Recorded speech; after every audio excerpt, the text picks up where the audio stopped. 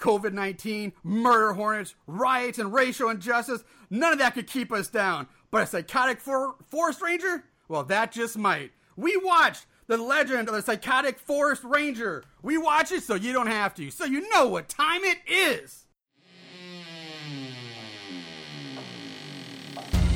Horror, so bad and scary. Splitting up is never okay. Plot, who needs it? Don't turn on the lights. Cars don't ever start, but that's alright. Running upstairs instead of out the door.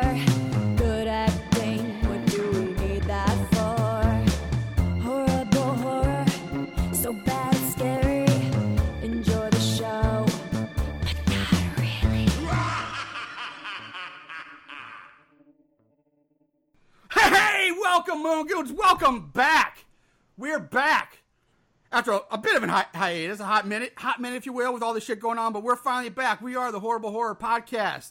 I'm your host, Mr. Marshall Hampton. With me, as always, is my co-host, my buddy, Mr. Aaron Southworth. Aaron, say hello. Baby, we're back. It's been 3 months at least.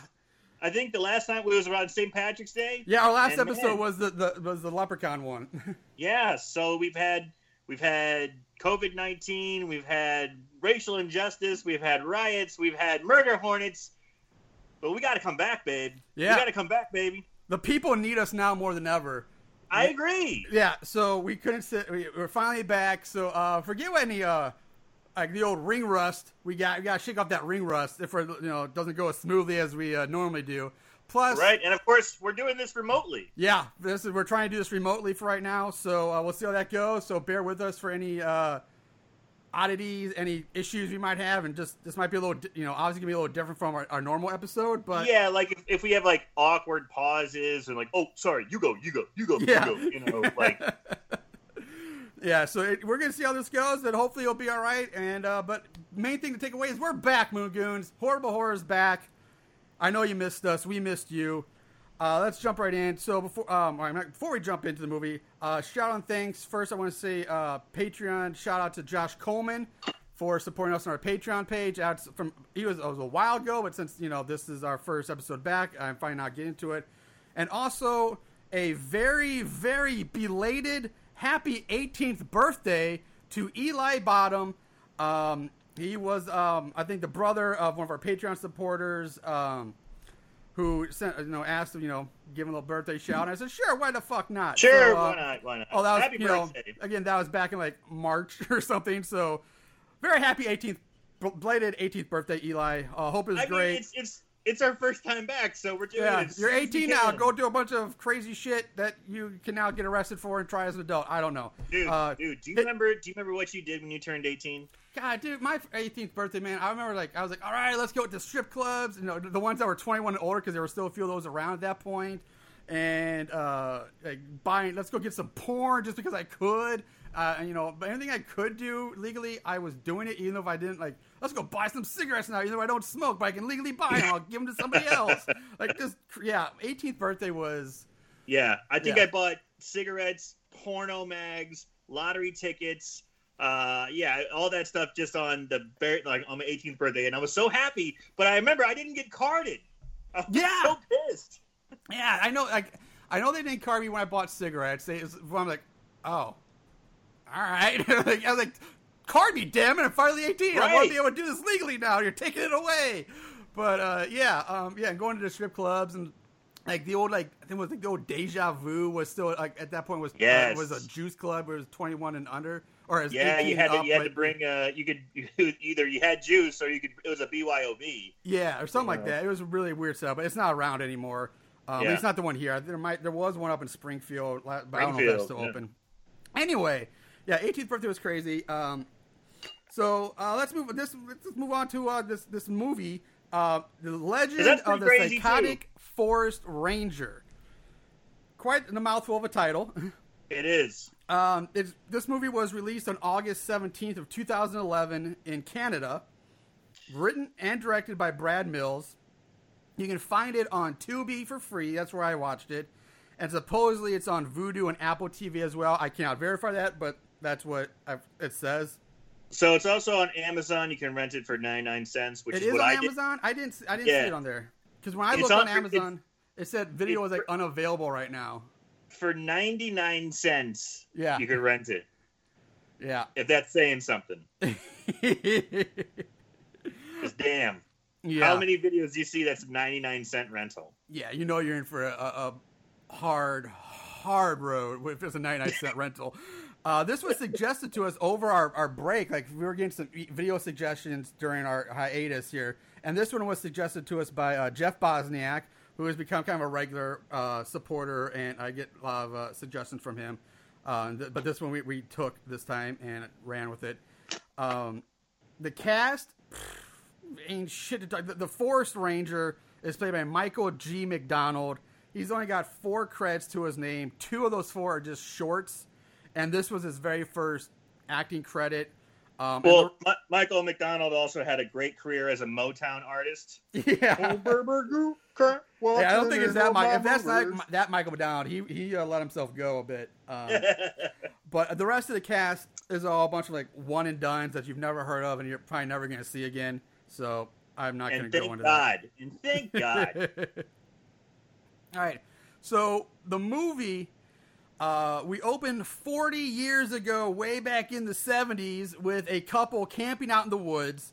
The dude is dressed for a night out at the disco rather than a weekend in the woods.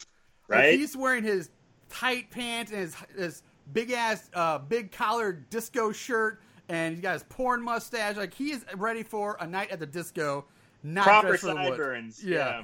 And I just, which I get, the girl he's with, dressed fine, you know, a little tank top, jean shorts. Okay, she's fine. Okay, hold on. the girl looked like she's from the 90s, though. She looked like she could be an extra in a Britney Spears video. Like, at least that guy looked like he was from the 70s. Yeah. I don't know. I mean, a tank top and jean shorts is kind of a universal look. That could be in any time period, but I see her. I mean, yeah, probably a little more modern, but definitely. But at least she looked like she could be in the woods, whereas this guy was like straight up nightclub ready. Like, that was a little weird. Saturday Night Fever, baby. Exactly. Yeah, Saturday Night Fever. So the girl is like breaking down the tent and their campsite and cleaning up the campsite. Where I'm just calling the guy Disco Steve. Disco Steve comes up behind her, starts kissing on her. She turns to him and starts to take off her shirt when they hear a twig snapping from somewhere in the woods around them. They both turn to look, towards the sound, but of course they don't see anything yet. The girl's all freaked out, but Disco Steve, he's like, "Oh, baby, that was probably just some squirrels, But she's like, no, I'm freaked out. And he's like, so Disco Steve's like, fine, I'll go check it out. I'll be right back. So right off the bat, it's like so typecast, predictable. Yawn, Yeah. Let's keep moving. I'm like, I know it's going to happen. He's going to come back and be almost dead. Exactly. So, where was that? Night's falling here, and the two of them they're back together. And that's the thing. He showed back up, and I thought for sure he'd like be dead and wouldn't come back, but he actually showed back up. Like, let's get out of here. I got the creeps. I'm like, okay. I'm actually getting a little swervy here. Maybe this isn't as bad as I would think it would be. But that was about the biggest, positive I have to say so far. So, yeah, night's falling, and they're trying to navigate their way through the woods, and Disco Steve mentions that his compass is broken now. And that's when they look up and see the silhouette of a park ranger backlit by the moonlight. It's actually not a bad shot for it's probably the best looking cinematography shot in the whole movie. The girl approaches him asking for help, but for help getting out of the woods, but the ranger doesn't respond. So Disco Steve goes up to him and taps him on the shoulder. The ranger grabs Disco Steve's hand and like twists his wrist, like this is one of those like twist the wrist, so he's like, his wrist is all bent funny, and Steve's like, it hurts.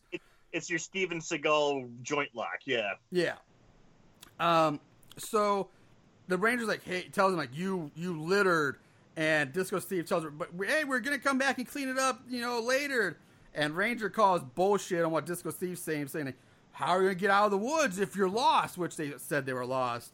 And Disco Steve pulls out his broken compass, say, look, we have a compass. And Ranger counters by saying, yeah, but you don't have a face. And then stabs the broken beer bottle that they had into Disco Steve's face, killing him. And the whole time he's just... The Ranger's laugh just gets on my every fucking nerve, and he laughs all the time. Oh, I know. I swear, I'm glad you said it now because I was gonna say it later. But yeah, he laughs pretty much every time. It's nonstop. Every time he's on screen or says something, he's laughing all the way through his lines or all the way afterward. It's just nonstop, this stupid laugh. It's not even like a good evil laugh. No. It's so bad, and it gets really annoying. It's not even punchlines like "How you doing?" He's just laughing after every line. Every line. So Disco Steve's dead, broken beer bottle in the face. He falls over dead. The girl screams. Well, the Ranger stands there laughing some more. She turns to run, but instantly trips. Just as soon as she turns around, boom, she's on the ground. And she tries to get up, but she gets grabbed by the Ranger. She pleads with him. She's asking for him, like, what did we do wrong? We didn't do anything. And the Ranger tells her that they left the campfire smoldering and says to her that only you can prevent forest fires. He starts to laugh again, then stabs her in the stomach with something that I think is just like a wooden stick. I don't know because you can't really see it. Yeah, it just looks like a giant Tootsie Roll. Yeah, it just, I don't know. He stabs her with something. She falls to the ground. She's dead. Ranger turns and walks away laughing the whole time. That's it. We roll the opening credits, which focus on close-up shots of a Bible for some reason, which never really comes back into play in this movie at all. And then there's also some close-up shots of like newspaper articles that talk about like a priest that left the priesthood to become a forest ranger. And I guess they're trying to build some background lore here, but none of it pieces together at all at the end of this movie or makes any sense. They never come back to it. They never try to explain it fully. Or you never guess that this forest ranger was a priest. At some point in the movie, they do talk about, there's some kind of satanic ritual that with dead squirrels and a pentagram. But it's never explained, and it never comes back. It never comes back, and they just... It seems like that's a great hook to at least explain something. Yes, I agree. But they don't use it. Yeah, like, I thought this would go kind of like, a way of like Bloody Bible Camp where they had a Bible reference, but they did a better job of explaining it there, and a much better job explaining how it all connected together. This one, after this credit scene, it never comes back. You might as well just forget it was ever in the movie because it's pointless. It's just dumb. It's gone. So we fast forward to present day after the credits, and we meet our four main characters as they cruise down a wooded highway in their convertible, drinking and driving. And I think they're supposed to be 18 because they're talking about school's out, but I don't know if they're supposed to be in graduation. I don't know if they're supposed to be 18 graduating high school or graduating college. I think it's supposed to be high school. I think it's supposed to be high school too, but man, the guy in the back seat looks like he's 35 with a mortgage and like two kids, working through a divorce. I was gonna say the same thing. They do not look. No. Like if they should have just made them, they're gonna have a hard time pulling off college age, let alone high school. Like it's insulting, Like I'm insulted that I'm watching this, and the whole time they're on this joyride, they're incredibly juvenile. Yes. Just off the charts, ridiculously, like, is this supposed to be funny? Because it ain't. It is not.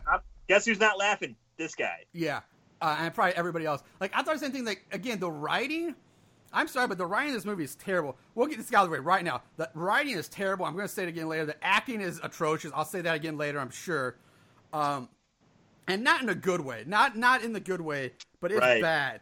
And like I said, the writing at this point, they're so juvenile, so I guess it makes you think they're supposed to be high school kids, but nobody really talks like that. And the writing, like, nobody, and to write that, it sounds like this was written when the guy who wrote this probably wrote this when he was in high school or junior high and just held on to it for years and then finally got around to doing it. I don't know. So we meet our main 4 characters. We have Bradley, the jokester. We have Beth, who is kind of the overconcerned, good girl, goody two-shoes brunette girl. Mother hen. Yeah. David, the jock, who wears a fake Letterman's jacket. And then we have Chrissy, the blonde, bitchy bimbo. Our main 4 characters so far. So while they're driving, they spot a hitchhiker on the side of the road. At least that's what they call it. Beth refuses to stop to pick him up.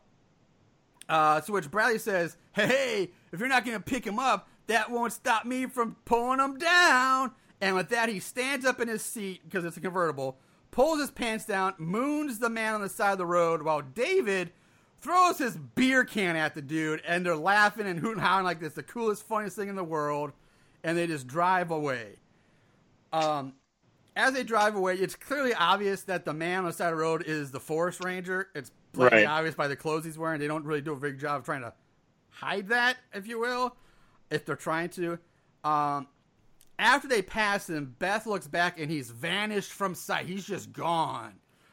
And this scene goes on for a while longer, but it's just it's just filled with shitty dialogue. None of it matters. None of it relates to the story. Like it's so bad. Like, I can't emphasize enough how it's bad. Like, he gets out a cigarette and he's like, ooh, yeah, I'm smoking a cigarette. You want something? Like, it's drugs. Yeah. You know, and they're all drinking beer. Like, but these cigarettes are, like, super cool. Yeah, I love how they're drinking and driving, like, hard. Like, just not caring the world about that. And again, they talk about, like, the guy's like, I'm smoking now. Like, he makes a big deal of, like, why Bradley's smoking. Like, hey, school is over, man. I can do whatever I want now. Again, a very 18, very like 17, just turned 18 attitude. So why I think they're high schoolers.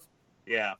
So eventually they pass this hand-painted sign that reads, "Turn back, abandoned road." At least that's what I think it's supposed to say. But I'm pretty sure whoever painted the sign just fucked it up, because instead of abandoned, the sign actually reads "Aband 1." It's clear they ran out of space to put the D on abandoned. It's just abandoned 1. It's how they spell it in Canada. Maybe maybe I would doubt that, but it's that French Canadian saying abandon. Abandon. And if that's the thing, then I will apologize. But I think they just fucked up and ran out of space to put the D on it. Which, how do you leave that this film? That just turn the sign over and try on the other side. Like, just fix that shit. That shouldn't be in the movie. Anyway, night falls. They get lost, and the car breaks down. And they run out of gas. Forcing the group to grab some of their bags and hoof it down the road to look for somewhere to after some, and they argue a bit as what they're going to do. But at this point, actually, I'm watching them carry things out of the car down the road, and I thought Marshall must love this, because every goddamn horror movie we watched before, when they're driving and they just make camp, you always go insane because you never see them unpacking the car and carrying their supplies. Yeah, well, I'm sorry, but if you're gonna go camping, or we're gonna go camping, and they film you better have some fucking gear. You don't just leave the house and show up at a campsite with tents and sleeping bags and cooking equipment, all this shit. You show them having the gear. Like, don't just make it magically appear out thin air. So yes, they did pull out backpacks from the trunk and some stuff. Yeah, and I thought to myself, of like, the most common plot device is camping in horror, right? Yeah. And I'm just letting them get a pass. You never let them get a pass. And this time they did it right. And so that's like the one thing they did right in this movie. I will give them credit for that. They got that right. But so David decides to take the beer cooler instead of his backpack and his gear and his blanket. Smart man.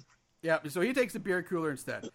And as they walk down the road, we see the ranger kind of walk in their view, like right in front of the camera, like just watching them go down the road. Bradley takes a piss break and uses this opportunity to scare the others, with a jump scare, because he's the jokester of the group. So you have to scare. Yeah, same old jump scare, jump up behind a tree, ooga booga, whatever. And again, just goddamn, the acting's so terrible here. It's so bad. We're only a few minutes in this movie, and it's already wearing on me how bad these acting is and the writing. It's just so bad. It makes you like Like, you could use this as, like, instead of lethal injections, you could just make people watch this movie and just let them slowly wither away from the soullessness of this movie and the actors. It's so... Yeah, I think I aged like 10 years watching this. Yeah, it's terrible. So, at this point, the group spots a house in the distance, so, they say, hey, let's go over there. They reach the house, they find it empty, so, of course, they decide to break in and just crash here for the night. Because, why not break and entering, too? And I love they keep calling it this, they keep calling it a cabin when it's clearly just like a normal like aluminum siding 2-story house. It's not a cabin. Yeah, it's just a house. It's just a house.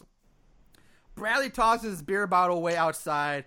Beth yells at him for littering and says something about, what if the forest ranger catches him? So there's no foreshadowing or whatever.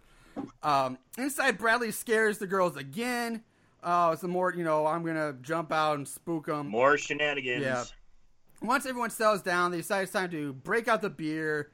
And then comes a knock on the door. Everyone huddles together in the shadows trying to hide. And they all peek around the corner doing like the old like Three Stooges or Scooby-Doo like head stacking gag when you peek around the corner. And then they see the silhouette of what they think is the police officer because he's got the old like smoky, the hat, all that. Yeah, like a state trooper. Yeah, state trooper hat. So they open the door, and this is where we meet the overly chipper and just Mr. Positive Ranger Dan. Very, very Dudley Do-Right. Yeah. Like that classic Canadian kindness, like almost naivete, if you will. Yeah, very well portrays. Said. Naivete, great word there. I've been looking at the thoraceuses since I've been off during this break. Dan says he's just doing his rounds, which is weird because why would a forest ranger be coming up to people's houses? But I guess it is supposed to be a cabin, so whatever. But it's not a cabin because you find out later it's a people's house. Like, this is a full-on house that people live in. It's not a cabin in the woods. So it makes no sense of why a forest ranger would be going up to people's homes, checking on them. But anyway, he's doing his rounds. He asks if they have seen anything suspicious around and warns them that there have been sightings of a prowler. But it's nothing to worry about, just some loony the police have been tracking. And, because, that makes it sound even He seems so nonchalant about this. Oh, yeah, just a prowler, some loony they've been chasing for years. Yeah. Years, he said. Years. But don't worry, nothing to worry about. You're fine. David, I'm sorry, I lost my slide. Ranger Dan says he'll come by in the morning to check on them again. And he wishes them a good night, and he heads off on his merry way. David then grabs a baseball bat that he finds hanging on a gun rack that for some reason is filled with baseball bats instead of guns. So it's really weird, but it's whatever. It's a baseball rack filled with, or a gun rack filled with baseball bats. In Canada. Yeah. It's like, maybe the States, there'd be some baseball fanatic, but we're talking Canada. This isn't exactly the bastion of baseball. No, there should be hockey sticks, if anything, on that rack. Yes.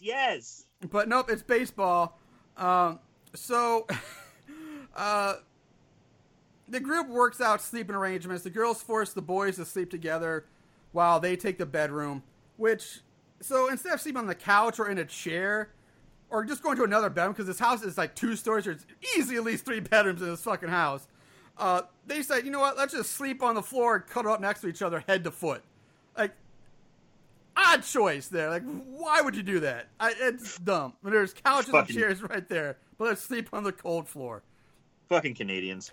So we cut back to Ranger Dan driving his John Deere thingy-majig. It's one of those vehicles that it's like a golf cart in the front, but it has like a small truck bed or like flatbed in the back. They're called Gators. What? Gators. Oh, okay. Yeah, I used to see them all the time in college. There's like a lot of college campuses use them. Over. The zoos use them. It's a weird like golf cart. Like a maintenance guy. Yeah, kind of thing. But then he notices that his compass is all messed up with the needles just kind of spinning in circles. So he walks off into the woods trying to figure out his wonky compass. Because that makes sense. Sure. The park ranger forest ranger pops up in front of Dan. Dan's all startled. The forest ranger just stands there smiling at Ranger Dan for a while. Dan asks the forest ranger what he's doing here. That, hey, my shift hasn't ended yet. It won't end for a few more hours, so you don't need to be here. Forest Ranger tells Ranger Dan that he's here to relieve him of life, and then like everything else, he starts laughing like an idiot again and proceeds to break both of Ranger Dan's arms. Then I think he breaks Ranger Dan's back before snapping a small tree in half. This is ridiculous. He goes up to like this small tree. Like you see him and he breaks the fucking tree in half. And then he slams it down on Ranger Dan. I guess, I don't know where, because you don't really see it, but he slams it down on him. You think he'd be dead, but no. Forest Ranger then drags Ranger Dan away into the darkness, who's somehow still alive after having his arms, his back, and then a tree slammed on top of him. Yeah, I kind of love this scene, honestly. It's like, let's describe the Ranger. He's a thick guy. He's thick. He's not, we're not saying he is not like big and muscular, but he is thick. He looks like he could fuck you up. You know, he's menacing enough. He's a thick boy. Yeah. And he breaks the arms, and he does like a fucking Bret the Hitman Hart backbreaker. Yeah. Got to keep it Canadian. And then he smashes, like you said, he tears a 7-8 inch in diameter tree out of the ground, and what it looks like, he breaks both his legs. And then he drags him away, and as he's being dragged away, Ranger Dan goes, "He's dragging me!" Yeah. Like, what? And the whole time he's getting his arms broken, he's going, "Ouch! Oh, owie!" Like, he's literally saying that stuff. It's not like screaming, but it's again, is this supposed to be funny? I don't know. Maybe this is weird Canadian humor that we don't get. I don't know. I'm starting to think this is a thing. It might be. So the next morning, Beth and Chrissy find the two boys snuggled up together on the floor, and they leave. They leave the house. And we cut to the girls, who are now in one-piece swimming suits, standing in a pretty pool of water at the bottom of a waterfall. Really nice looking. Yeah, it's very pretty. Beth is, I'm going to quote-unquote, washing Chrissy's back with like a loofah scrudgy thing. And I find this scene really odd because they're not like, it's not like they're swimming and frolicking in the water having a good time. But she's washing her with a bathing suit on. That's what I'm saying. She's washing her, but she has a swimsuit on, and all she's doing is washing the same spot on her back over and over, and there's no like soap on this thing. There's no soap. Yo, it's so weird. It's so fucking weird. Why? I don't like. You could have bathed at the house. Like, if you want to shower at the house. Just have them playing. Just have them hanging out. Yeah, like have them out there sunbathing or frolicking around, splashing each other, having a good time. It's such the oddest choice. Why they just be standing there bathing each other in one-piece swimsuits, not even bikinis? It's not like this is if this is supposed to be like the sexy scene. Well, they fucked that up because there's nothing sexy about it. It just fails at everything. It's confusing and not sexy and awkward. It's Canadian sexy. So anyway, Beth mentions something. Hey, something touched my leg, and Chris like, hey, it wasn't me. After some more of that shtick, Beth looks down and spots something in the water. The girls scream. Beth grabs it, and it turns out to be a rubber latexy Halloween mask that for some reason is just on the bottom of this like riverbed or creek bed with the pool of this water, wherever this is. It's just there. Yeah. What? Like, where'd that come from? What? And it's like this is the kind of place where you pack out all your garbage. Like, you don't even shit in the woods. Like you pack. Like, it looks that nice and that immaculate. It's so incredibly out of place to have this large latex mask like just there. It's not like it's a ratty place. It's a pristine looking environment. Yeah. There's no reason for this mask to be there at all. And it's not like, one of those things where like the forest ranger wears the mask, or like it's not like something like red herring or like a false. It's just stupid. It's stupid. Yeah, it's just horribly stupid. So the girls and I'm laughing it off, and Beth tosses the mask onto the shore, and they go back, and then goes back to bathing Chrissy's back or washing her back again. And now we get some POV shots of someone spying on the girls.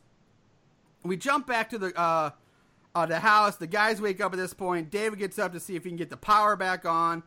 And during this scene, we found that Brad is a virgin, which becomes a big deal throughout the rest of this movie. They don't shut up about it throughout the whole thing. We go back to the girls, and now they decide, let's go back to the house. And then they hear snapping twigs again coming from the woods. They freak out for a moment, but Beth decides it was nothing, that she's just being paranoid about the prowler on the loose. But then Chrissy shouts out that she saw something in the woods. The girls look, and we see a shadow of someone, like, dashing through the trees, like, in the shadows. The girls freak out, and decide the best course of action here is, instead of running away, to run back into the water and go deeper into the water. So that's what they do. They go deeper into the pool, the river, wherever this is, stop, and kind of huddle up together, kind of hugging each other tight and close. They scream, and they see someone wearing the Halloween mask, which we saw tossed back on shore, emerge from underneath the water right next to him. The girls scream and scream. The man removes his mask, and it's fucking Bradley again. Oh my god, I hate this so much. There's no fucking way that he'd be able to pull this off. At all. I mean, there's no way he gets into the water that deep without being... They're right there. Like, they would spot him immediately. He has to get the mask that they toss on the ground without being spotted, and somehow get into the water, sink himself down there, and hold his breath long enough for this to happen. Like, I like how much you got so worked up about it. You shook your head and your headphones are coming off. Yeah.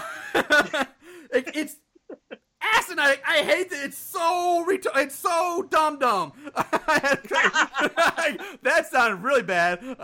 But trying to appease Aaron's sensitivities here, so I'm trying to cut back on a certain word.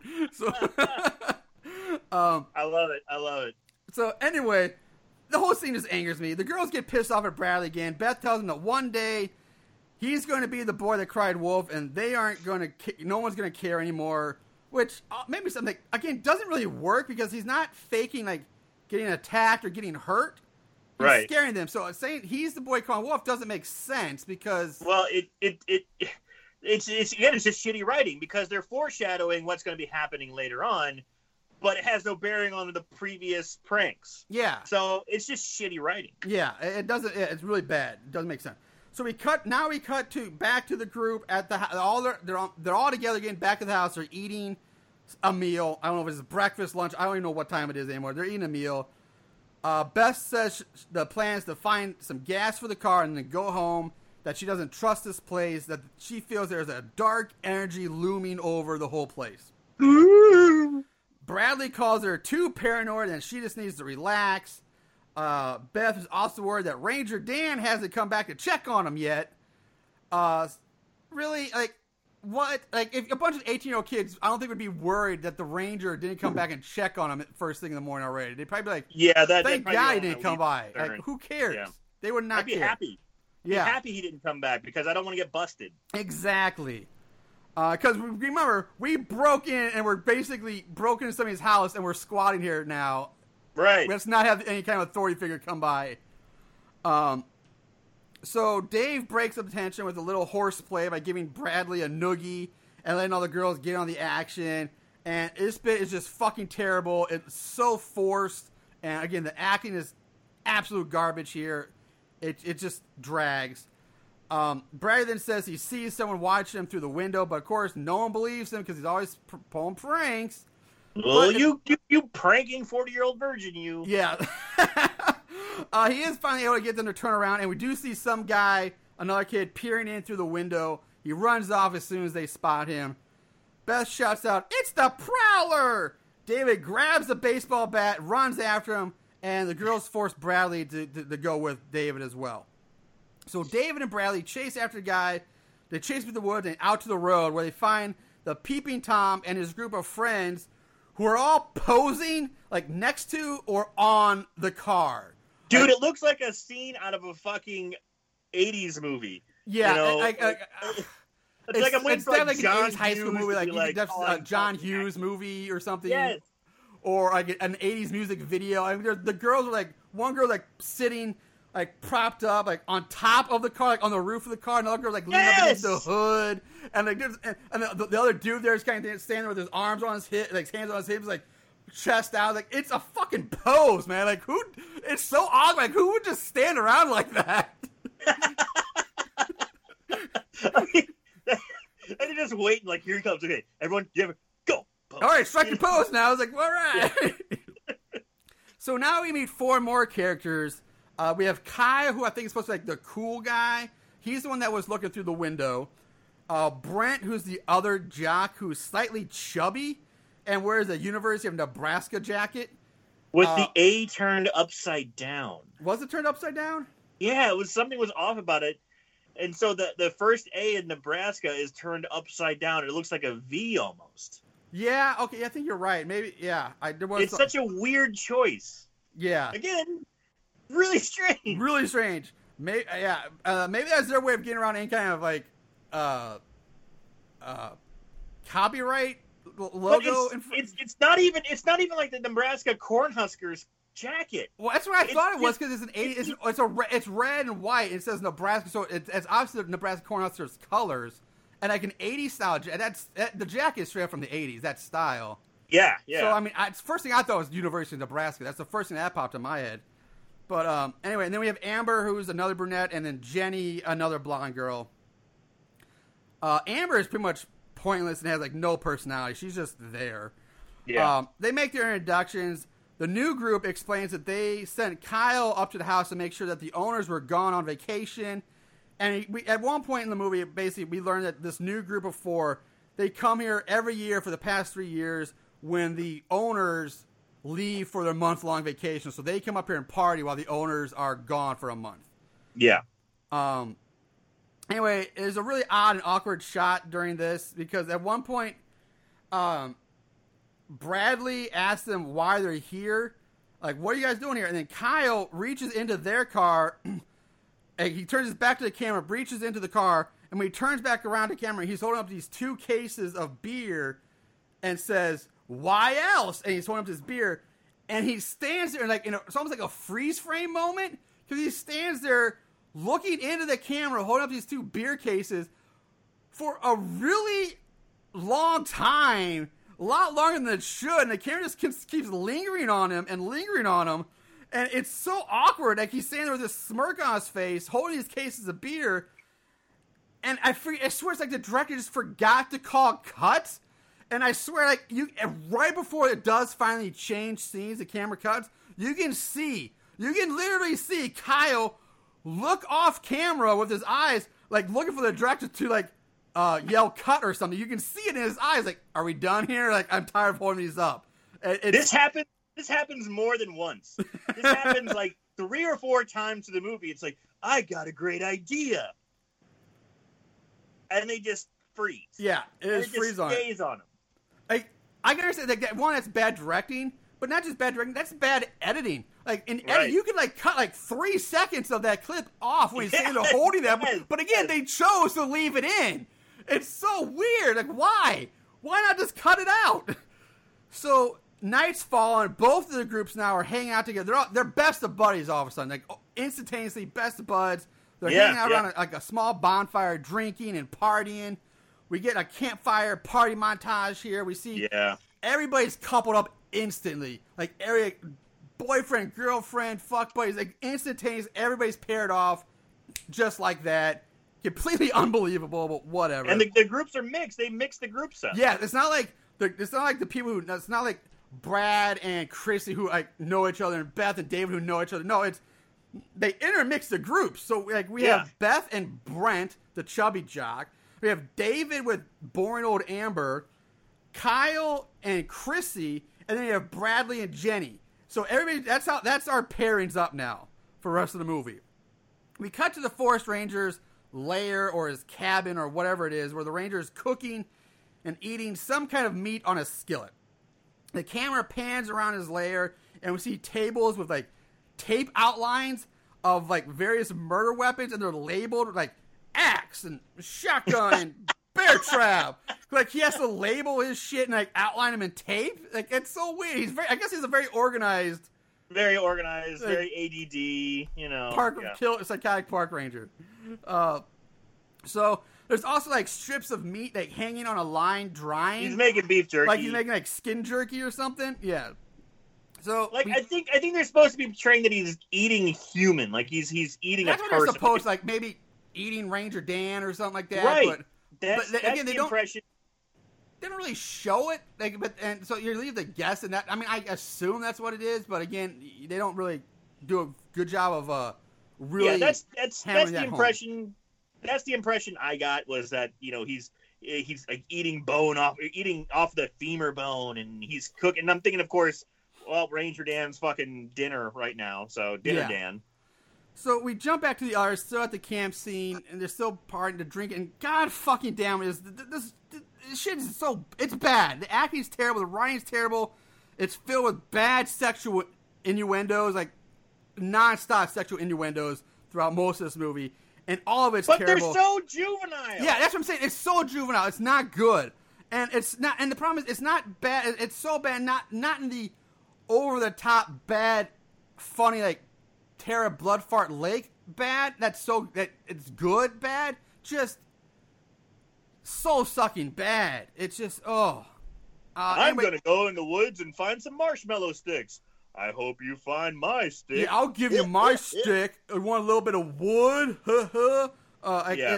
It's awful. Anyway, Kyle somehow ruins Chrissy's marshmallow stick by knocking it out of her hands. So it's now the stick's just ruined, I guess, because you can't pick up the stick. And she forces him to go find her a new one in the woods. So Kyle leaves the group, heads off into the woods at night alone to get a new marshmallow stick for Chrissy. We cut to Kyle in the woods. We get some POV shots of Kyle being watched from the shadows. Kyle then breaks his beer bottle that he has on a rock, and then tries using like the broken, jagged end of it to saw off a small branch from a tiny tree. Just break it, you bitch. Yeah, like just snap it off. Like, who saws with a broken beer bottle? Like, that's really the weirdest thing to try to saw wood with. So dumb. It's very dumb. So he hears a sound, and of course he thinks it's Chrissy. Like, he's like, oh, you couldn't wait for me to get my wood, huh? I'll give you my wood, some more shit like that. We jump back to the others where Brent is now telling everyone the ghost story / legend of the psychotic forest ranger that haunts and stalks these woods with his magical compass that always leads him to his victims. We go back to Kyle, still trying to saw off the branch with a broken beer bottle. We see a hand reach out and tap him on the shoulder. Still thinking it's Chris. He's like, hold on, I'll be right there, girl. The hand taps him again. Kyle stands up, turns around. Upon seeing the person, he drops his broken bottle and says, oh my God, the legend. You're the Forest Ranger. The Forest Ranger then tips his hat and says, at your service. Here, I think this will be sharper.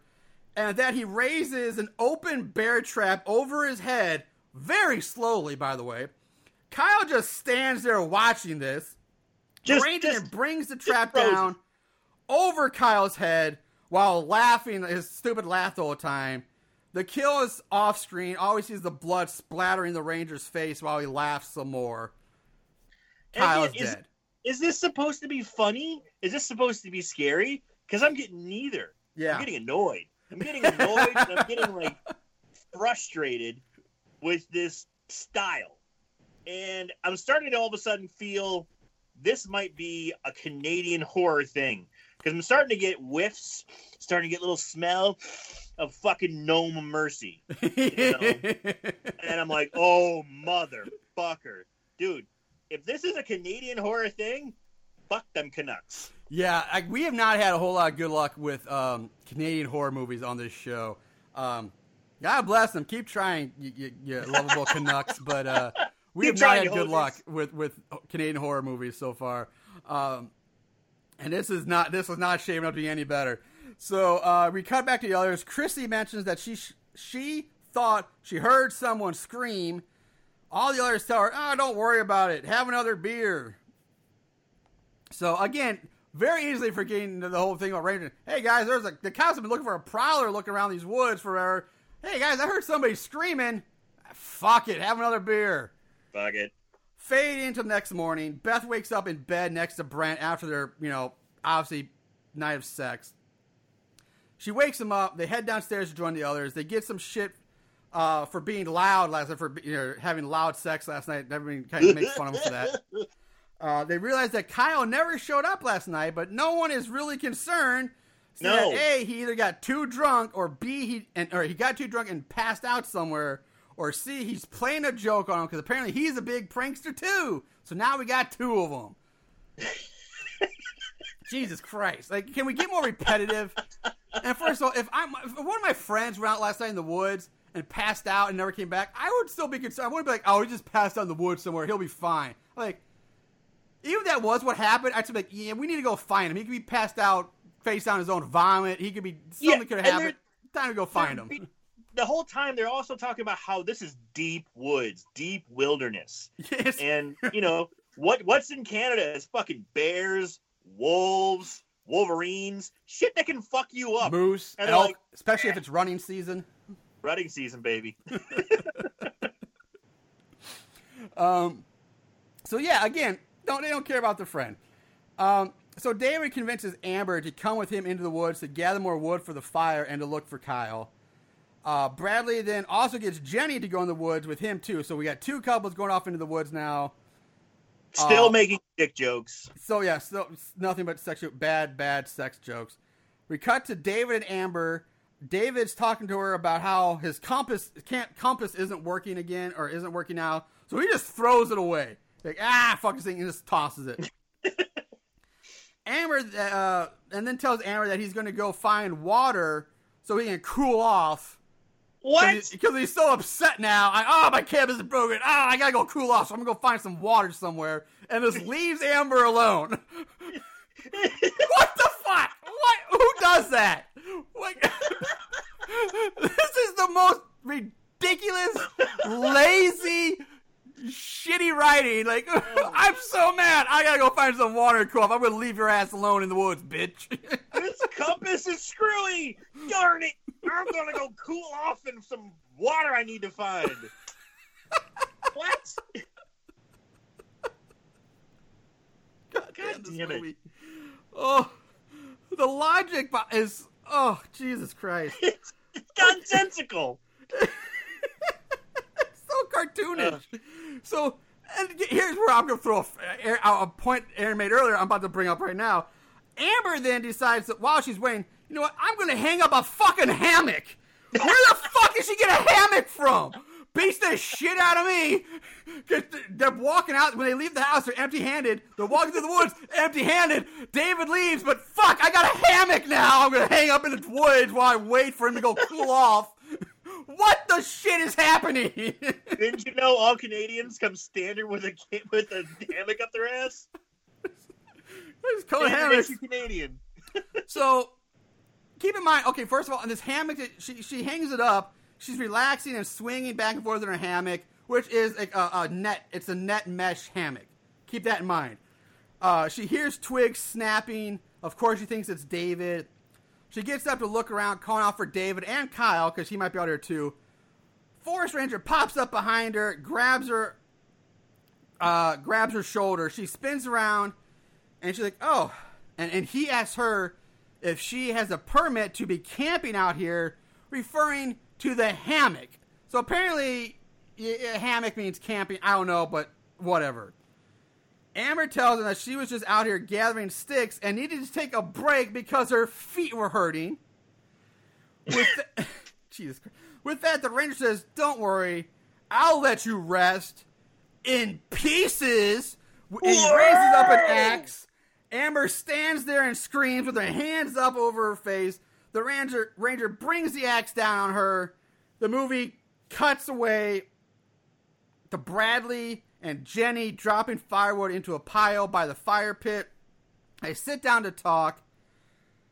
Bradley confesses how much he likes her and how much he's in love with her all of a sudden, even though it just met 12 hours ago. And he tells her, hey, look, I'm a virgin. And she tells him that if he plays his cards right, come tomorrow, he might not be a virgin anymore. So, man, that would be so much pressure. Yeah. You know? You're a 40-year-old virgin already. All right. And then you got this girl saying, if you play your cards right, you'll get some of this puss. And it's like, I would be so nervous, and like that ante has just been raised up. I'd be so afraid. Yeah, like everything you do, like, oh my god, did I just fuck up my card? Did I fuck up my hand? Did I fuck up my hand? Did I mess up my cards? Like, what did I do? Right. So we cut to David in the woods calling out for Amber. He hears the voice saying, over here. And again, it's clear it's the forest ranger. It pretended to be Amber. It's blatantly obvious, but the guy falls for it because he's a fucktard. David sees Amber's spotlessly clean clothes on the ground. So he's like, oh, all right. So he starts taking his clothes off too. He's like, hey, we're gonna fuck now. But again, I'm like, how in the fucking hell would Amber's clothes be so goddamn clean when she just got chopped to pieces by an axe? Those things should be fucking covered in blood. I didn't even think about that. They should be drenched in blood, not like they just came out of the laundry. So David then spots some blood on a tree, and like, oh, he backs up and he looks up and sees Amber dead in a different hammock. It's a different hammock. It's not even the one she had. And who hung this hammock up? Where'd it come from?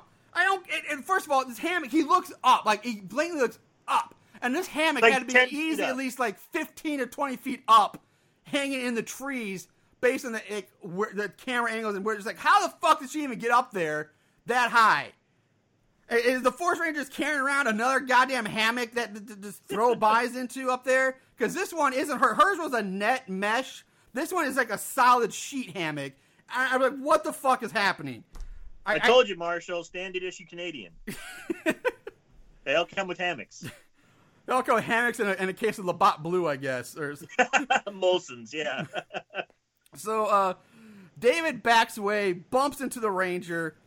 David spins around, fist raised. He tries to punch the Ranger, but the Ranger catches David's fist and crushes his fist in his hand, saying you shouldn't crack your knuckles or you'll get arthritis, and then headbutts David in the face while laughing.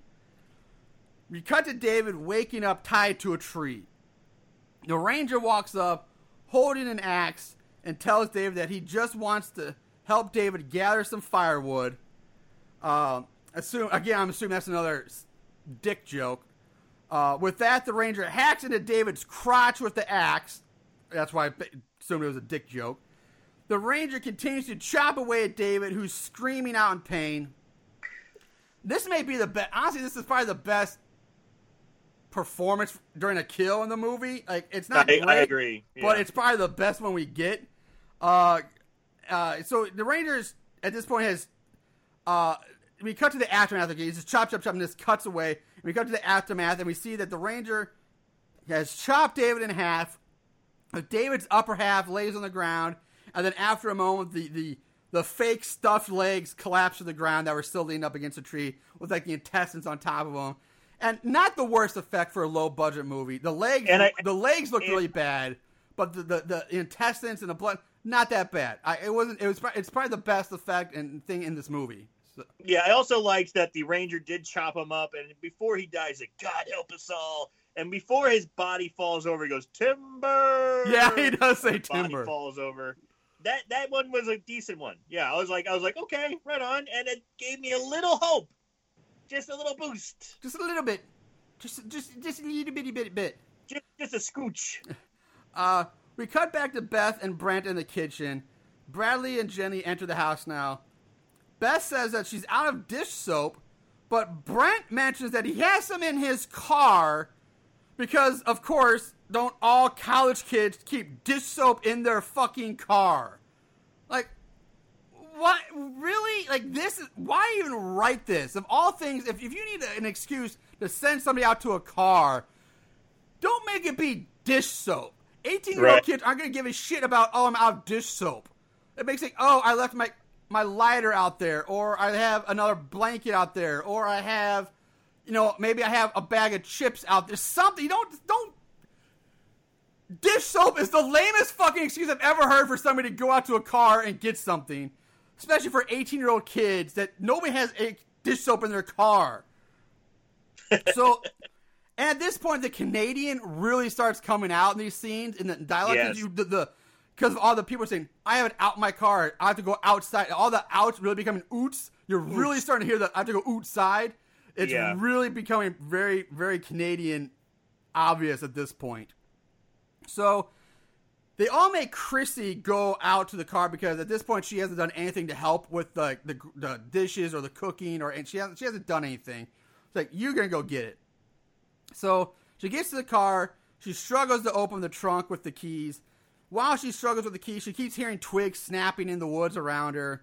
Which, although at this point there's really not much woods around her. It's a pretty open area. But there's twigs snapping in the woods.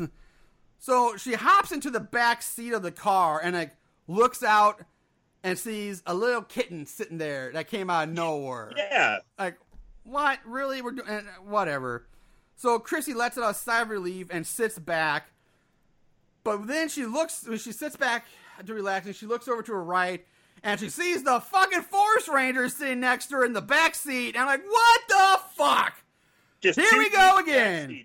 How in the hell did he get in the car without being seen? And even better yet, how the fuck did she not see him to get in? Because she would have been looking directly at his chubby ass to get into the car in the first place. This is so goddamn... This is a big boy. This is a big boy. And keep in mind, it's a two-door car. It's not a four-door. It's one of those two-door where you have to push the seat forward, and then they had to crawl in. So a big boy doing that is not easy. Riviera. It's like my old Riviera. Yeah. My old Duster was the same way. You love that car. I did love that car. My Geostorm was that way too. I love both those cars. So anyway, it's fucking goddamn stupid, and I hate it's so dumb. The Ranger holds up the keys and says, "Looking for these? Let's see if this one fits." And with that, we get what maybe the all-time worst and lamest kill we've ever had on this show. The Ranger stabs her to death with a goddamn car key. A fucking car key! Which, just like the rest of the kills, we don't really see. All we see is him stabbing something and blood splattering on his face while he laughs like an idiot again. He does say, "I think I found the key to your heart." And the camera he maybe stabs her about 6 or 7 times. Yeah. With maybe a half an inch of a key. No way would this kill anybody. I was sitting there watching this. I'm like, okay, how many times is he going to stab her? Because it's got to be 200, 300 times probably he's got to do this. Yeah. After about 7, he just like gives up and she's dead. First of all, yeah, there's no way you could kill like. They wouldn't be strong enough to like break through the breastplate, the sternum, to get to her heart, because I got the key to your heart, because he's supposed to have stabbed her in the heart, I guess. But when they finally show Chrissy, first of all, it cuts to her dead body, and it looks fucking bad. Considering the amount of blood we saw splatter on the Ranger, all we see on her is like a little bit of blood, one tiny little hole on her chest, which one is above where her heart would be. I'm guessing that's where it looks more like a small bullet hole than a stabbing. Yeah. And plus the fact that there's hardly any blood on her at all, and what blood there is on her is like coming from her mouth, not the stab wound. And on top of it all off, you can see her breathing. The actress didn't hold her breath for the shot. You can see her chest going up and down. She's breathing when she's supposed to be dead. I missed that. You know, and it's such a lazy. This is something that's an easy thing to do. The guy's a thick fuck. Just grab her by the neck and squeeze, and you can still do the stab. You know, you can still have that pun, but it would make more sense if he was just like strangling her / stabbing. That would make it much more menacing. Or you know what could work with the key? Stab her eyes out. Stab her in the eye with a key. Or you know what? Grab her by the throat, drag her halfway out the car, and slam her head in the car door or something. Anything is better than stabbing somebody with a fucking car key. This is going on my wall of shame if we had one for, like, lamest kills we've ever seen. I doubt we're going to find one that tops this anytime soon. It's Car definitely key up there. This is the worst I've ever seen. It's definitely up there. So we jump back to the others sitting around a table. They're talking. Beth's worried about all the missing people now. But still everyone was like, chill out. It's nothing to worry about. You know, that old shtick that, rinse and repeat that. Bradley goes to yell out to Chrissy to grab more beer from the car. But when they look out the window, no one can see Chrissy. Again, with the car being that close to the house, don't you think they should be hearing Chrissy screaming as she's getting stabbed with a fucking key? But no, that doesn't happen. They're too busy cranking Alanis Morissette. Yeah. Bryan Adams and Alanis Morissette cranking that shit up. And some crash test dummies. Right. So, Brent looks in the trunk. Now, they all got to the car now. Brent looks in the trunk to find that everything is gone. And he goes to grab another bat from the gun/bat rack and tells the others that he's had enough of this prank. That even and at this point he even goes to break it down on how they're pulling this prank off, and that all the others are partying with his beer at his expense. Like where they did this and then they did that. He breaks it down, and he's getting irate at the idea that they stole his beer and they're off partying without him. So Bradley tells Brent that he has a better idea on how to get back at Kyle and the others, and we cut back to them inside the house, sitting at the table. Bradley tells them that the one thing he's learned from his time as a practical joker is that there's nothing worse to a practical joker than when the joke doesn't work. So he suggests that they do nothing about them at all, and that they should have their own party and fun, forcing the others to give up their prank and come back to join them. So I love how they really make it's like I got a great idea. It's like, what is it? And they cut to inside. Like, you're waiting for him because, like you said, the jock broke it down. Very elaborate. They even had cut scenes for his fantasized like flashbacks. Prank.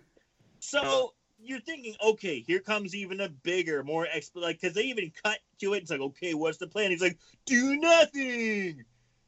Why did we go inside? Why do we have to do that? Yeah, I agree. I was like, you do that as a plot device to make it like even more elaborate. But he says, "Don't do anything, bro." God damn it! Yeah, I don't understand. And again, like they show the flashback scenes of people. Like, I get that's not needed because it's only been like 5 minutes since that all happened. Maybe, but that's why I thought it would be more elaborate when we went back inside for even the bigger plan. Yeah, they set up like it's gonna be some kind of like Ocean's 12, Ocean's 11, like elaborate plan. No, it's like we're gonna do nothing. So anyway, that's what they do. Brent pulls out some bottles of liquor so instead of beer, now they start hitting the hard stuff from I guess they find in the house. Beth grabs some more marshmallows and out to the fire pit they go to party. Bradley at one point leaves to go find some more marshmallow sticks. In the woods, he's alone in the woods now at night. He comes across Kyle's half-naked body strung up to a tree by numerous bear traps, which I find odd. Yes, he was killed by a bear trap to the head, but why would the forest rangers strip him down? Like, that's a little weird. He was not naked when he was killed. Like, this was done post-death. Like, the ranger's like, I'm going to take his clothes off and hang him from a tree. He stripped the girl down in the woods. And I guess he stripped I thought as he stripped the girl down as bait. Like, I'm going to leave the clothes here to make the guy think she's naked to draw him in closer. But yes, he did strip her down. But this is just weird. Anyway, so where was I? Oh yeah, Bradley rushes back to the others, and he's like, "Guys, you gotta come with me." And they get back to the spot where Kyle's body was, and of course, the body is gone now. He's gone. The bear traps are gone. The rope's gone. All and gone. This draws the ire of Blake. He can't take it anymore. Yeah, because now Brent, pardon me. Brent accuses Bradley of being in cahoots with the others, and that he led them away from the party, the campfire, so the others could come in and steal their booze and marshmallows.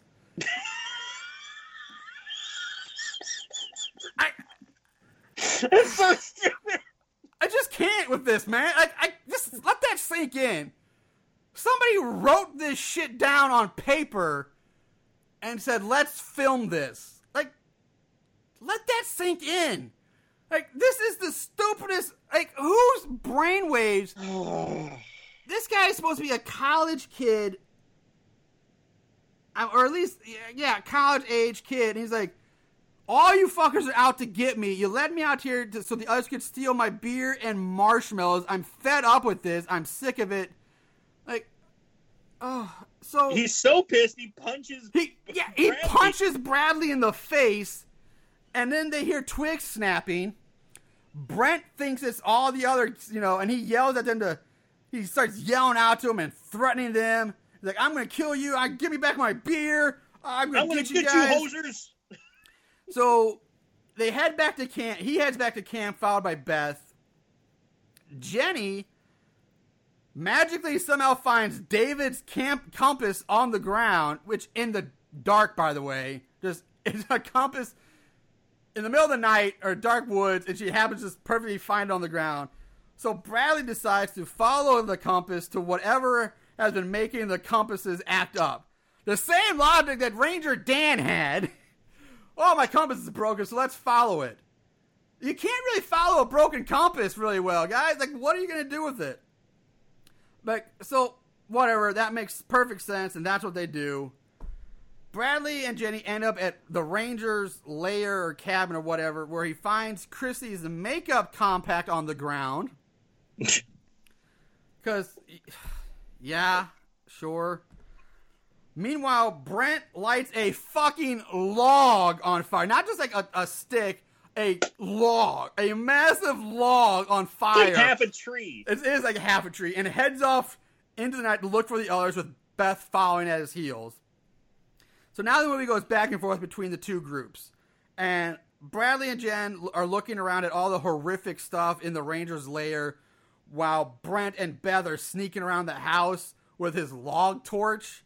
And again, I think it's a little hard to be sneaky if you're trying to sneak up on somebody when you have a giant flaming tree in your hand. I mean, it kind of gives you away there, buddy. But whatever. So in the lair, Jenny says something like, what if the Prowler is Ranger Dan? And that would explain why he never came back to check on them. Which makes zero fucking sense. Because she wasn't there when Ranger Dan showed up at the house and said to the first four kids, like, "Hey, I'll come back and check on you in the morning." Chrissy hasn't been even introduced in the movie yet. She wasn't there to know this. Like, she wouldn't know that information, but here she's like, "Oh, that's why I never came back." Because it's pretty funny because when that part happened, I thought the same thing, but I was so exhausted. I'm like, fuck it. Just keep going. So back to Brent sneaking up to one of the corners. He's sneaking up to the corners of the house, and the Ranger pops around the opposite side of the corner, and they're face to face now. The Ranger asks Brent what he's doing carrying a flaming log and if he has a permit for fire. Meanwhile, Bradley and Jenny decide they have to race back to warn the others, and Bradley grabs a shotgun that they found in the Ranger's lair on the way out. The Ranger tells Brent to give him the flaming log, which Brent does. He's like, "Okay, here you go, take it." And something is said that makes Brent think that the Ranger is in on the prank. So this guy has like lost his fucking marbles. He's like insane now.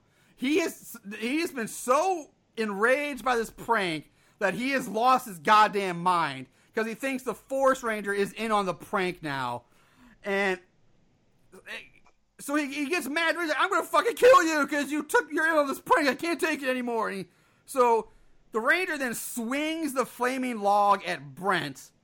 But hold on to your butts. Hold on, because Brent now turns into fucking chubby Jean-Claude Van Damme from like Bloodsport or something. George St. Pierre. There you go. George St. Pierre, a Canadian. Yeah, there we go.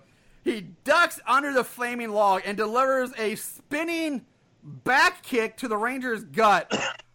No. Okay, follow me, guys, on this. All right, try to visualize this in your head. So, ducks under the flaming log, spinning back kick to the Ranger's gut. He then goes into a fighting stance, like straight up like Street Fighter fighting stance, and he starts backing down the Ranger, who's holding a flaming tree, while screaming, "Come on! Come on! Come on!"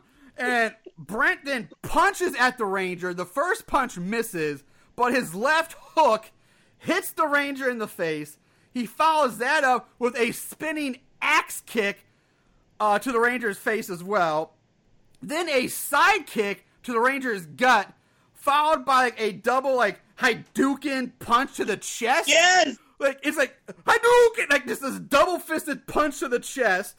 Then a quick knee to the face, followed by like a series of rapid-fire chest punches. And he tops it all off with a leaping, flying jump kick to the chest.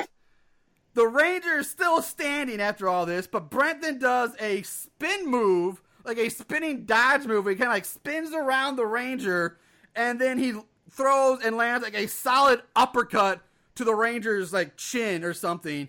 At this point, the Ranger falls to the ground. His hat comes off. Beth is like cheering from the sideline, like, "Yay!" Brent then taunts the Ranger, saying, "Why do you think I wear this varsity jacket? I'm the captain of the wrestling team!" Whoa. Alright, first of all, dude, that's not a varsity jacket. That's like a cheap knockoff starter jacket. I gotta jump in here. That whole scene was so ridiculously fantastic. Yeah. I love that scene. I mean, he throws that spinning back kick, and he's like, "Come on!" And the Ranger looks scared. Yeah. And the whole time, dude, the moves aren't bad. They're really not. And then he does this fucking Liu Kang, like, flying kick. Yeah. And his fucking, like, loafer tennis shoes. Yeah, he's wearing like this like slip-on like Tyler shoes. Yeah, and then he beats him down and throws off his jacket and goes, "I'm the captain of the high school wrestling team." Oh, like and wrestling I'm team, dude. Shit. There's no wrestling there. There was like a double leg takedown. Back kicks. That was like fucking Taekwondo, Ninjutsu, Jeet Kune Do, some crazy bullshit, man. There was nothing wrestling about that. What kind of wrestling do they do in Canada? Yeah. It's crazy bonkers, man. It's fucking insane. I loved it, though. Yeah, I won't lie. Like, I kind of did, too. It's fucking nuts. Anyway, the Ranger gets up. He spins around to face the camera, and now his eyes are glowing red. Yeah. So seeing the glowing red eyes, Brent now realizes that it's the crazy Forest Ranger. The Ranger picks up the log, which is no longer on fire, by the way. The flame's just gone. That died off. Says to Brent, "Get a life." Not! And then throws the log like a javelin at Brent. The Ranger pulls a not joke straight from like the fucking 90s in 2011. Like a Borat not joke. Like a Wayne's World not. I mean, it is Canada. They get things a little later, I guess. I just couldn't believe it. I was like, what? They really include, like, again, it made me think that this guy wrote this script when he was like back in junior high in the 90s or something like that. Like, and just left it in there. Like, a not joke? So, the Ranger throws this fucking tree, this tiny tree, like a javelin at Brent. The log completely impales Brent through the chest. Brent falls over dead. Beth screams and runs away. The Ranger kindly puts his hat and sunglasses back on and just stalks after Beth, who is running to the house. He corners her in the kitchen, says to her, "Coming back for seconds?" He grabs Beth by the wrist, because they're in the kitchen, of course. Beth then, this is so awkward.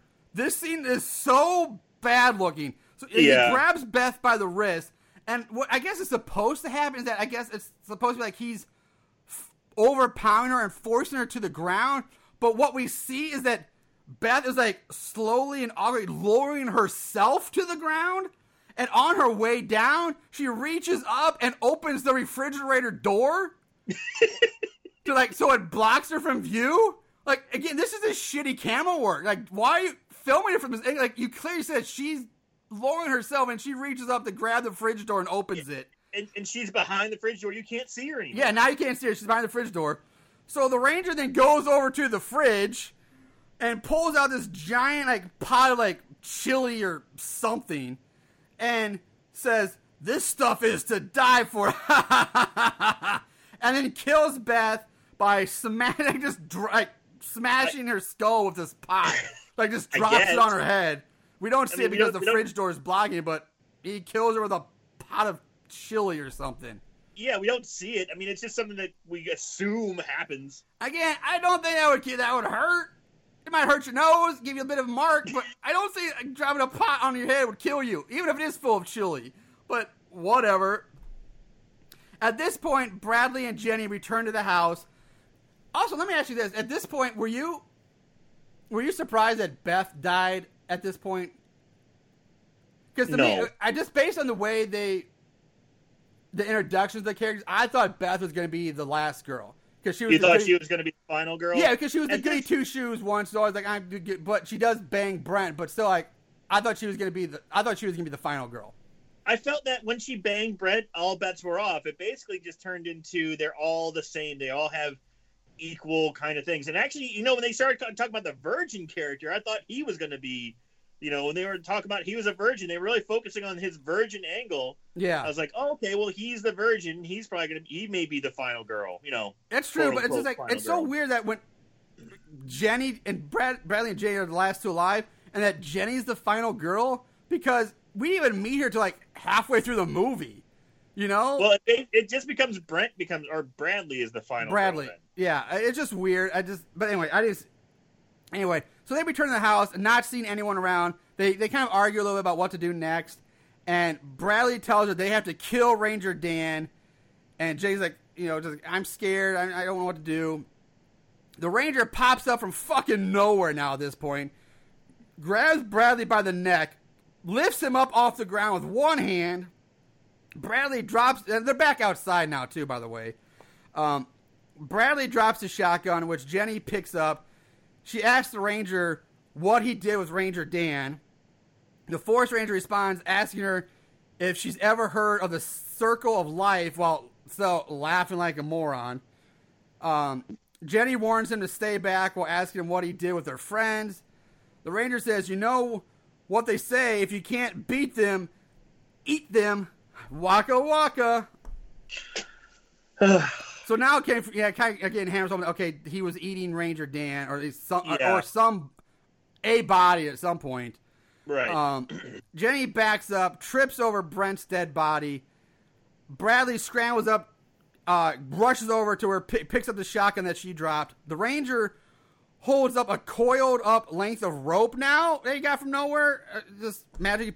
This guy pulls out more weapons from nowhere than it's fucking crazy.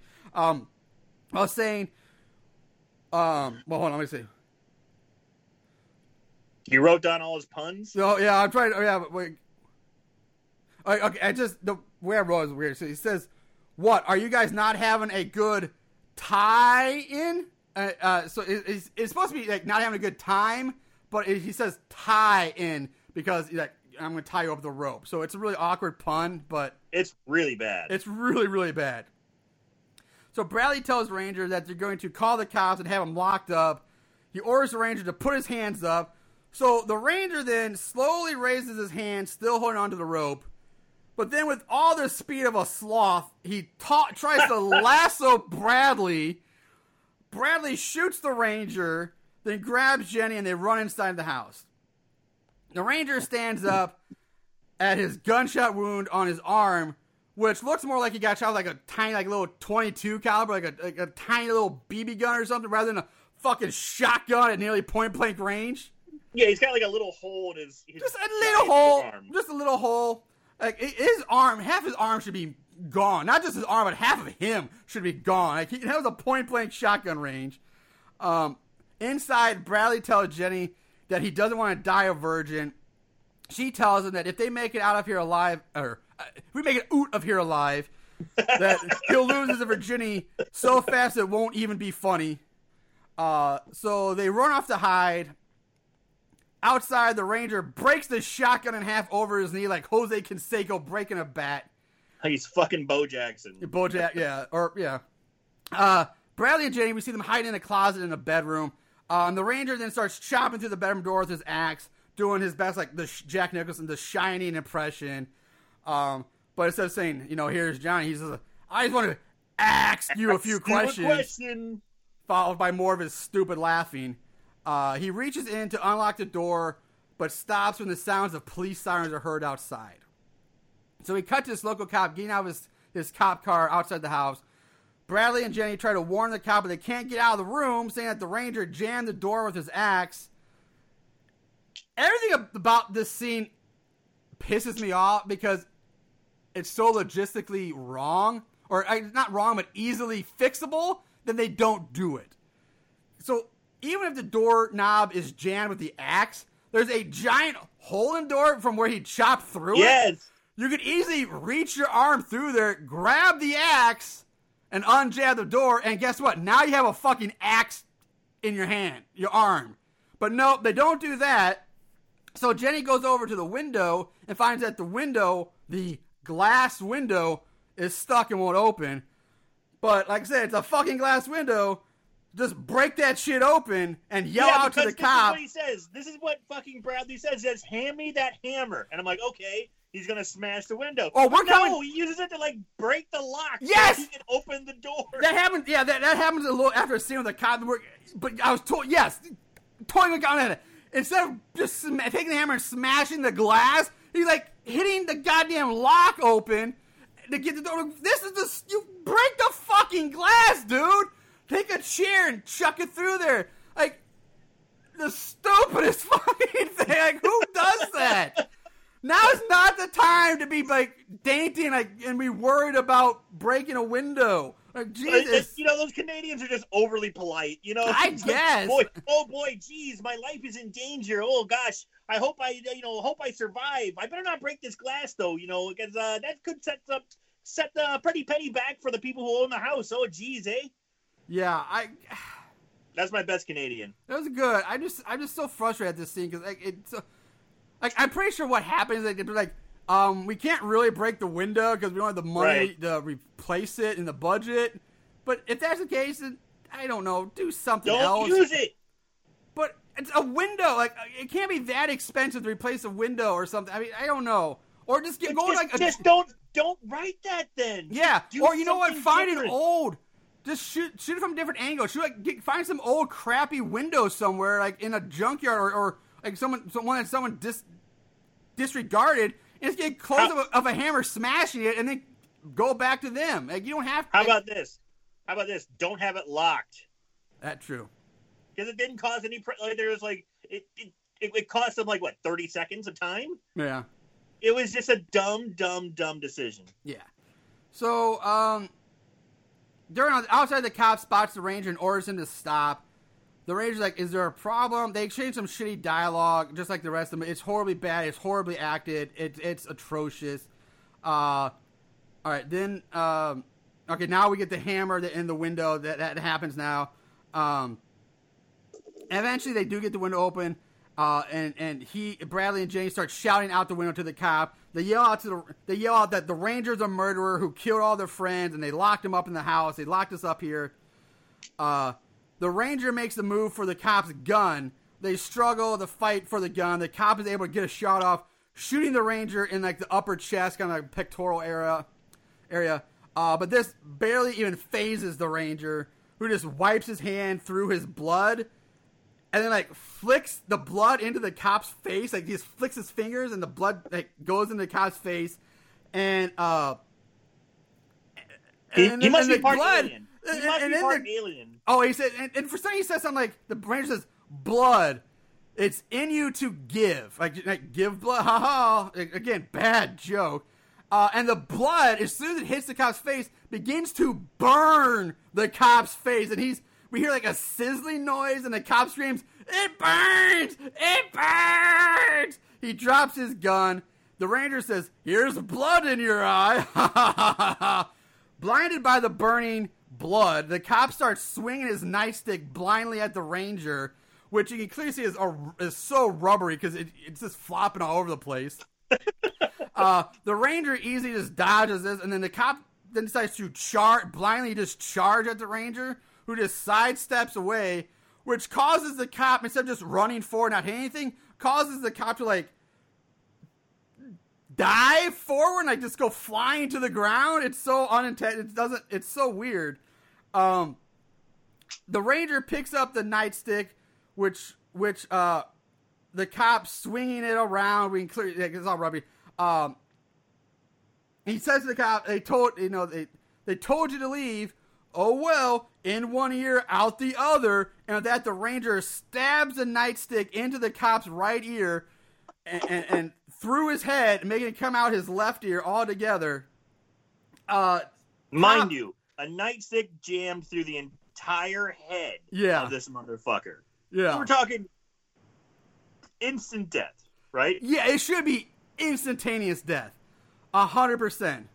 But for some reason, he dies slowly. Wiggling and jiggling. Yeah. And so he dies, and the for some reason, my notes here now have gotten cut off and ruined, so I'm going to have to free ball the rest of this, but I think I I know what happens. Yeah. I can do this. The cop slowly dies. The ranger turns attention back to Bradley and what's her tits? Jenny, who I think at this point have gotten in one of the cars and have Bradley has managed to hotwire the car. Somehow he hotwires the car together. And he gets a start. He looks in the back in his rearview mirror, and he sees the ranger standing behind the car. And he says, "Objects in the mirror closer than they appear." He throws in reverse, slams on the gas, sends the car racing in reverse to run over the forest ranger. And again, the editing looks like it's clear like the cop's only like 10 feet behind the car. But the way they edit this, it makes it like the car goes like at least like 50 to 75 feet before it hits the cop. There's so much drawn out, useless footage and cuts here that it really extend the scene long. It should just be smack, he's dead. Anyway, they roll over the cop. They hit the ranger with the car. The ranger goes flying backwards. They get out to check on him, and we see that the ranger has been flown backwards and somehow impaled through some kind of like broken wooden beam or something. I don't know what this beam is from, but it's got a wooden beam impaled through his chest. I thought it was like a tree branch, but yeah, something like that. Yeah, at first I thought it was a tree branch too, but I looked more and it's like an actual like shaped wooden beam, from a deck post or something like that. I don't know. Hey, you know what? I don't care because we're almost there. We're almost there. Almost there. So they're like, "Oh, thank God he's dead. Let's go." And Brad's like, "Hey, you know what you said? If we survive the night, you know." And Jane's like, "Well, I did promise that. I hate to break a promise." And Brad's like, "Yeah, we don't want to start off our relationship on broken promises now, do we?" So they get back in the car, and she reclines the seat in the back, all the way down, and he hops on top, and they start going to Pound Town in the car. So we get an outside shot. The cars are rocking. It's rocking and rolling all over the place. And then behind them, we see the headlights of another car turn on. Uh-oh. Bradley looks up from banging her. He looks up, and the headlights are shining in on him. And we see the forest ranger sitting behind the wheel of this other car, laughing like he always does with his eyes glowing red. He throws the car into drive, and again, he races toward... Again, they do the same effect. The car's only like maybe 15 feet away from this car, but they edit it to make it look... He's got like a good like quarter mile of rev up, of speed up time. Like he's just going to... He's getting all his build up. No. But that's how it makes it look. And the whole time, Bradley's just like laying there. You see Jane's legs up in the air, and Bradley's like... So on top, he put his arms up from his face. The headlights come in, and it's in slow motion. The cop's like, ha ha ha ha, and you can clearly see that the car the Ranger's in is not really driving. It's just somebody's off camera, like shaking it from off the screen. And he cut away. You hear an explosion. It cuts away. Boom! Explosion is heard. And it cuts to Ranger Dan lying in the grass in the woods somewhere, still somehow alive. We see a wheel, like a tire and a wheel, go bouncing on fire, go bouncing by Ranger Dan. Ranger Dan pulls out like a Zach Morris, like 80s cell phone. What? Where'd this come from? He's had this the whole time. He's just now pulling this fucking thing out. Not after he's waited like a good 12 or more hours since he was been assaulted and brutally attacked. Like 2 days. Yeah, 2 days before he's decided to pull all this thing out. And without even dialing it, he just pulls it up and starts talking into it like there's somebody already there. He doesn't dial it. He just starts talking. He's like, they're dead. The Ranger, they're all dead. The Rangers, the stories are true. It was the Ranger, or something like that. And the camera pans up to him, up into the night sky, fade to black, roll the credits. That's the fucking legend of the fucking Forest Ranger right there. That's what should be called, the fucking legend of the fucking Forest Ranger. The legend of the psychotic Forest Ranger is now over. Goddamn. So, with that said, let's move on to favorite kills. Don't act like you didn't love it. Favorite kill. Alright. I know what it's not gonna be. I know that for sure, but favorite kills for the Legend of the Psychotic Forest Ranger. Aaron, what do you got this week? Well, before I get into my favorite kill, I do gotta make a slight correction. You did a great job of closing it out by not looking at your notes, but you did forget a part where before they get into the car to escape, the Ranger's over them after he gets up from being impaled, and he's about to kill Bradley, and out of nowhere, there's a gunshot that rings Yes! out. Oh, yes, the cop! Head. And the cop says, "Not on my watch." As he has a goddamn nightstick to his head. Thank you. How could I forget that? The cop, who should be dead, comes to life, shoots the Ranger in the head, square in the forehead, from an awkward angle, by the way. Guy's got tremendous aim. And then dies, but gets just not on my watch, and then dies again. Yeah, not only does he have the wherewithal to survive, pull off an upside-down, upward shot, and then he has just enough life left to say, "Not on my watch." Yeah, and then he dies again. Oh, I can't believe I ever forgot about the cop, but yeah. All right, thank you. All right, so... Jesus Christ. All right, so what's your favorite kills, man?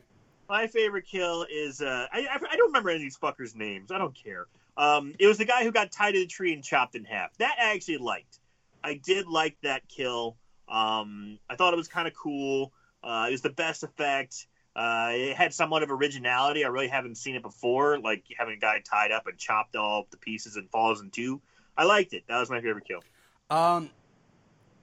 Yeah, actually, I agree with you, too. That was mine as well. And it was David. His name was David. Yeah, that's the best. It's the best shot movie, or best shot kill in the movie. That's the one I guess they actually spent their time on and wanted to do, right? The intestines look solid. The effects for this movie were decent. It was the best looking one. And it was also the most entertaining one. Yeah, that was by David far screaming in pain while getting chopped was the most believable moment in the whole movie. At least for instead of saying "ow, owie," yeah, owie, owie. I mean, he was like Like, it was decent, So yeah, that by far is also my favorite kill, as well. So let's move on to the odds and the ends. Just when you thought it was over, here comes the odds and ends. All right, ratings. IMDb gives it a 3.8 out of 10. Rotten Tomatoes, there is no official thermometer score for this movie, but it has a 43% audience score. God damn it. Gotta be Canadians watching, I guess. I don't know. And Amazon gives it a fucking 3 out of 5. Are you kidding me? Plot keywords. There are only 3 plot keywords. Forest Ranger, and Park Ranger. That's it. Lame. Yeah. Trivia. Writer and director Brad Mills and I think his wife, Elizabeth Mills, make cameos in this movie as the opening scene campers from the 70s. So the writer and director, that was them. And this film was filmed in Canada on Cape Breton Island in Nova Scotia. The only thing I say about that is because there's, I think if I remember correctly, the original My Bloody Valentine was filmed in Cape Breton in there. Okay. So that's one Canadian horror movie that was actually good. Yeah. So that's it. That's all I got for trivia. Not much on this one, except there's not much on these indies. But I'm so glad our first episode back from our hiatus, we do get to play the budget game. It's now time to play everyone's favorite game, Guess the Budget. All right, Aaron. Shit. What is your guess for the budget of The Legend of the Psychotic Forest Ranger 2011 release? Shot in 2011 with a bunch of fucking hosers who have never done anything since. I will give you a hint. This budget is in Canadian dollars. Aha. Okay. Yeah. Canadian. Fuck. It was. We summed it up very perfectly that obviously they didn't have any budget because they couldn't break a window.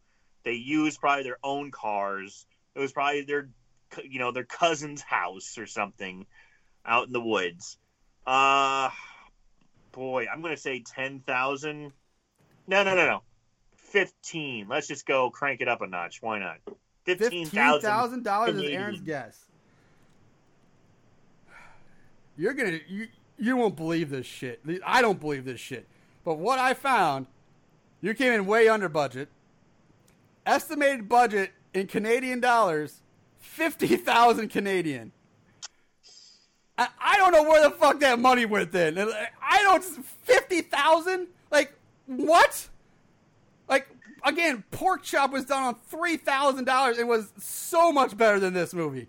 It makes me think if this was like a what's this, a money laundering thing? Yeah. Is it like some biker gang trying to money launder their Canadian crank, just trying to make the money clean? They're getting in that black market maple syrup, I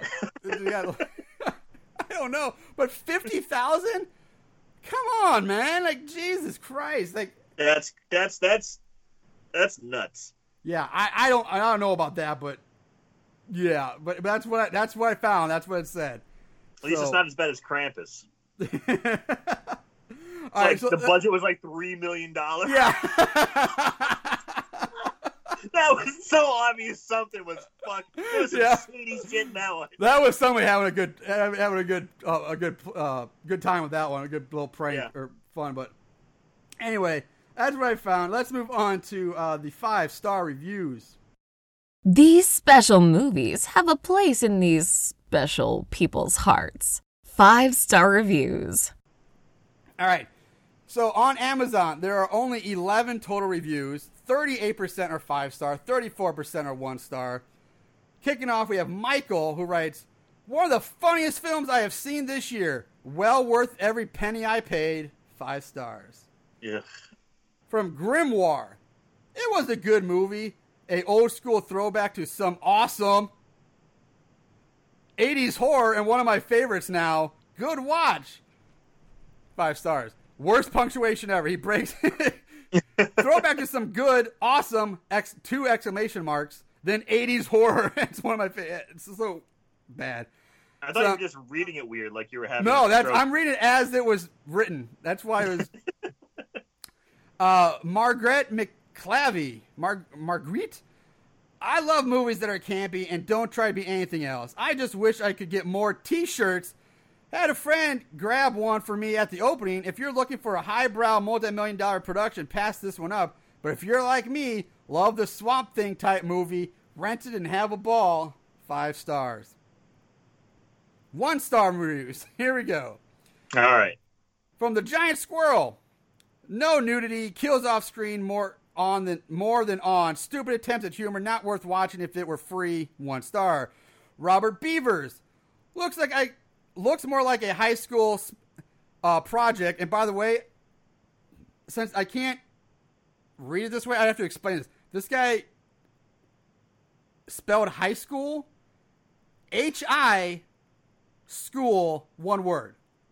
Nice. high school. And from Brian Lee Hart, this is all capital letters and all bold, by the way. I got it by mistake. Poor acting, no plot. It is terrible, pure garbage. Save your money. 1 star. Now, since there wasn't a whole lot to go with, I did go to IMDb, where there's only four reviews for this movie. I wrote Did you down, have to? What?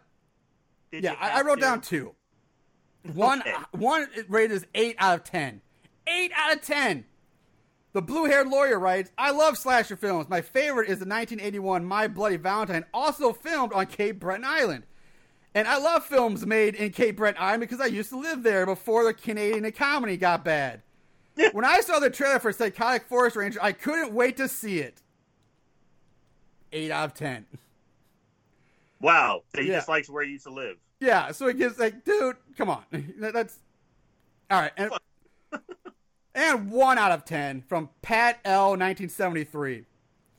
I really wanted to like this so much. The poster was great. The trailer was great. The theme song was great. I met the director and he was super nice and cool. I really wanted to like this so much, but it was horrible. Love 80s horror and am very cool with those that want to recapture that era. But sadly, most just miss the root of what made it great, and this is one of them. To get taught. To get taught. He point. This film has a collection of bad actors trying hard to camp it up and be bad actors. So the film is like watching a nerd snarf milk out of his nose endlessly. The fuck? The magic of crap 80s cinema is that the actors were quinierly not great. I don't know if these guys were, but that's why these films are awesome. When you have bad actors trying to camp it up and be bad actors, it's totally lost. Brad's a good guy and will definitely check out his next flick. His heart is in the right place, but the direction on this is sadly off. 1 out of 10. So That's it. that's it. All right. Ugh. So that brings us to our final thought. We're gonna break this down now. Well, we already broke it down, but Aaron, close us out, man. What do you got? What final thoughts on this? I should say, yeah. So bad it's good. So bad it's scary. You know what we do. Yeah, I sympathize with the last reviewer. I wanted to like this movie too. I actually think the concept wasn't too bad, but they failed at every point. They failed on the humor, the shtick, and they did it just so shittily. They tried, but they just did it so poorly. They did it with the story. They had this idea of they had interesting things that could have worked. The psychotic forest ranger who has somehow come back from the devil or has demonic powers, but they never talk about that. Never. And all of a sudden, his compass throws off other compasses. And that could be an interesting plot device. I'm just going to get angry and throw it and go storm off. They don't follow anything up, which seems like it's actually not a bad idea. It's not a bad plot device, but they never come back to it. They never explain it. They never talk about it. I don't mind the Ranger. He's a thick guy. He's convincing enough to be a killer, but he constantly laughs. It takes you right out of it. It doesn't give you any time to have any sense of fear from him. You're just bored, and you're hoping that he just gets done with this so we can move on and get back to our shitty lives. God damn it. This movie had possibilities, but god damn is it fail in execution. So bad it's scary. Yeah. I can't really say anything else. I'll argue against that as well. 100% so bad it's scary. I too, same thing. I kind of wanted to like this. I was hoping we were going to find kind of another Terror at Bloodfart Lake kind of so bad it's good, fun movie. But man, it started off bad and just went downhill. It didn't really give you any real good hopes of ever turning itself around. The Forest Ranger, you're right. For an independent movie, they get a guy who can be, is big enough. He's a little on the short side, it looks like, but he's thick enough to kind of make up for it. So, he's passable as a physical presence. But right, if you're gonna focus on the credits so hard with this devil worship and priest stuff and all this stuff, and tie it into the movie. Do something with it. They lost it. They just lost what could have been something kind of fun, and it just fucked it all up. Like, I don't even know what else to say. This movie is terrible. Like, don't watch this, man. Just stay away. Like, it's not fun. I unfortunately watched this thing twice, and I just feel, like you said, I feel 10 years older after watching it. Like, it's not good. So yeah, this one was. Like I said, I started to get notes of No Mercy, and I don't know if this is a Canadian thing, but it's just really like they're very similar in a sense. It's like a group goes out in the woods, They meet another group. They both party together. And then the stalking killer has really shitty puns that aren't funny. They're just eye rollers. And they're so forced. It's like the writer, like, I have to come up with some kind of pun for every kill when you don't need to, like, and he was just forcing them. They're so bad. So bad. So there was a lot of similarities in that. And I'm hoping this isn't like Canadian sense of humor, because Kids in the Hall was funny. Yes. Okay? Yeah. And that's Canadian. Yeah, Kids in the Hall was funny. What happened, Canada? What's going on, man? You've let me down in the horror department. Yeah, and they think about, like, again, this was released in 2011, and it's got a not joke in it. I mean, maybe if this was 2001, maybe it's a little more, maybe, but 2011, and you're putting a not joke in? Even 2001, we'd be rolling our eyes. Yes, but I'm saying at least then, it's still closer to the 90s than now. I mean, my God. It's still within a 10-year frame. Yeah, like, we're 20 years. Like, that's like, God, it's, what the fuck, man? So, anyway, guys, don't watch this movie. Just stay away from it. But I do want you to say thanks to Jeff Bosniak for suggesting this movie to us. So thank you, I guess. But keep your suggestions coming, guys. If you have any suggestions, send them our way via either our Instagram page, or you can email us at sobaditsscary@gmail.com with your movie suggestions. Check us out on Patreon. I know things are rough for everybody right now, but even if just $1 donation helps us out a lot with keeping the show going now that we're back to it.